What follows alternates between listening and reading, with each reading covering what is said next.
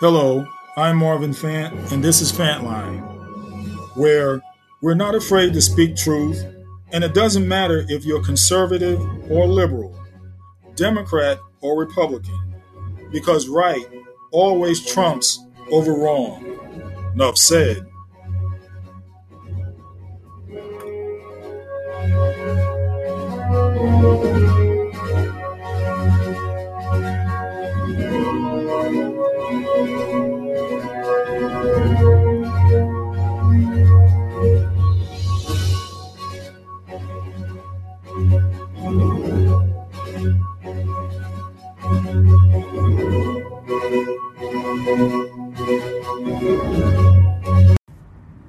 Hey, what's up, everybody? I'm Minister Marvin Fant, and praise the Lord.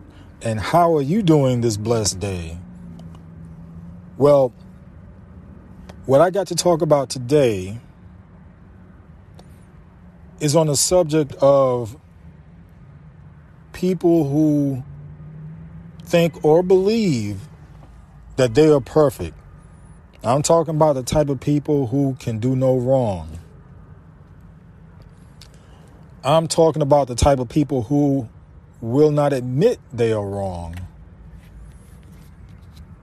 And as I go on, hopefully you're not that type of person. But if you are, please hear me out.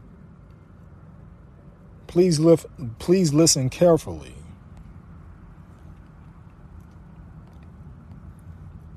Because what I'm about to talk about correlates to a story I'm about to read in the Bible. And it's a story that you would never think of in this type of situation. Because this story that I'm about to talk about, it's always straightforward, and people always think on one certain level. But I had a revelation with this story as I was going over it. And the Lord had me to see it in a different light. Because with God's word, you can take one subject and have it branch out into several others. Well, this is what happened with this story. And let me proceed. Hold on here. Let's see. Okay. If you will, please go to Matthew chapter 19, verse 16. Matthew chapter 19, verse 16. And this is a story of the rich young ruler. Okay?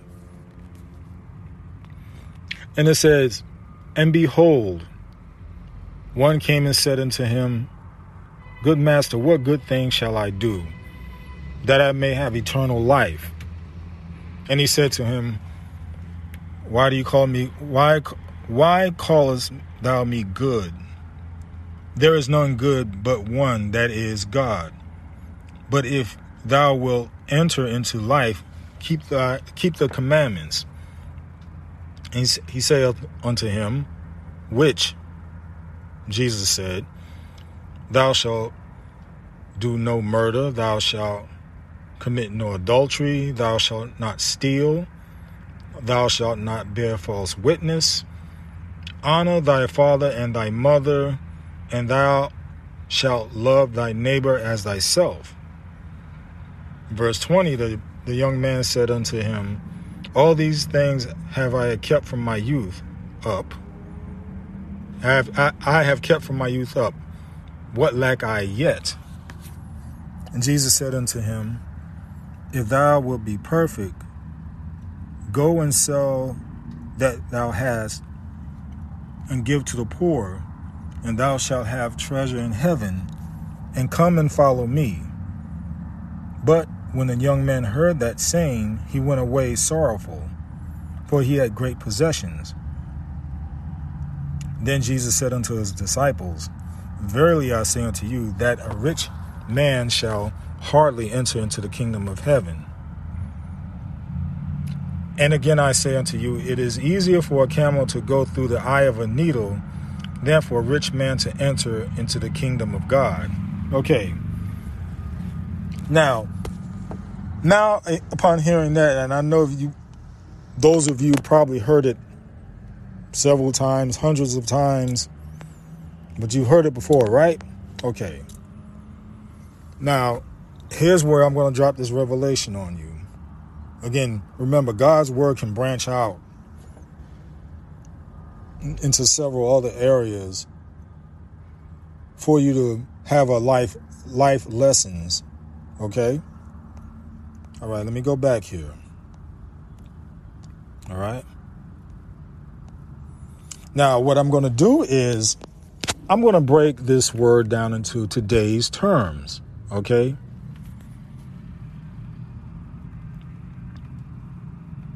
And I'm going to go back to verse 18.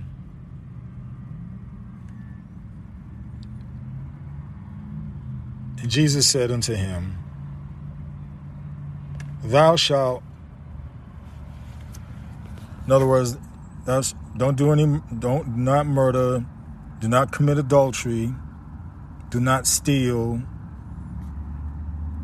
don't bear false witness, honor your father and your mother, and you shall also love your neighbor as yourself. Okay? I broke it down in today's terms, today's language. Now, the young man said to him, okay, all these things I have done from my youth, since I was little. I've done all these things. What else do I need to do? Okay, you hear him? You hear him, right? He said, I've done all these things. I've done all these things since I was little. What else is there that I need to do? Because going back to what Jesus said, okay, he said, don't murder. So the guy's like, well, I haven't murdered anybody. You should not commit adultery. Again, remember, he's young, so he probably, hadn't had a chance to get married yet. Okay, so he said, I hadn't done that. Thou shalt not steal. Well, he's young and rich. And basically, he has no reason to steal, right? Okay, even though rich people do steal also. Thou shalt not bear false witness. Okay? He said, I'm good with that also. Honor your father and mother. Well, I definitely do. He's probably saying, I definitely do that. And you shall love your neighbor as yourself. Well, again, he's probably thinking, well, neighbor, right? The person in my neighborhood, well, he's a rich young ruler, so what other neighbors does he has other than somebody else that's rich, right? Okay. He's loving them as himself because he sees them as on the same plateau. Now, if he was looking at if he was thinking of it in a different way, in the way that God really means is anybody you come in contact with, everybody is your neighbor. Okay? But most people don't think of it in that way. So he's thinking, okay, I'm good. What else do I need to do? So Jesus says, now here's the kicker right here. Jesus says, oh, so you perfect. Okay, so since you're perfect, go and sell what you have. You see that? See, in the word it says, if thou will be perfect. In other words, Jesus is saying, oh, so you perfect, right? So you have to inflect this tone. You perfect, right? Okay, go and sell what you have and give to the poor. Go and sell what you have and give to the poor. And then you'll have treasure in heaven, and come and follow me. See, Jesus threw him a curveball right there. See, this kid thinking he perfect. He's thinking he perfect. And see, that's what I mean. Where people, you don't have to be rich or anything like that. Because I'm sure, like I said, you probably come across a lot of people who think they're perfect because they haven't committed adultery, because they haven't killed anybody, because they haven't gone out and stolen or stole anything. See, they're looking at the big ticket items, so to speak. And you can still fail the test when you're looking at the big ticket items. Well, I haven't done any of these things, but it's the other things. It's the smaller things that'll get you on that imperfect list, for which we all have failed the test. We all have failed the test. But getting back to that in verse 22, but when the young man heard that saying, he went away sorrowful, because he had great possessions. Again, that's another kicker, because he didn't want to give up those possessions. See, he was still about the possessions. He talked a good game about wanting to follow Jesus, but Jesus said, give up your possessions. See, again, Jesus threw another curveball at him, and he couldn't do that. He couldn't go that route.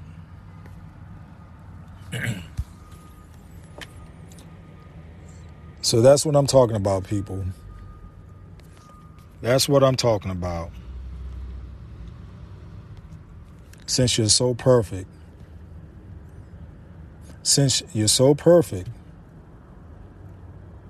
what happens when you get that curveball thrown at you? To bring you back to reality. Something to smack the taste out of your mouth. And then you sit there stunned and bewildered. But that's a good thing. Hopefully you get that smack on, you get that smack, you get that taste smacked out of your mouth. Maybe we'll wake up and realize that we're not so perfect. Maybe, hopefully,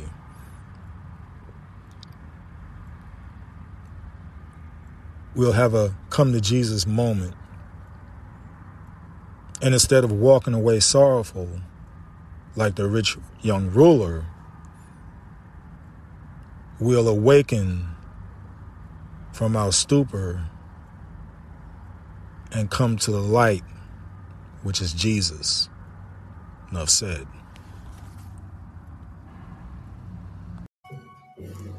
Thank you for checking out Fantline. Until next time, keep Jesus first and be transformed by the renewing of your minds.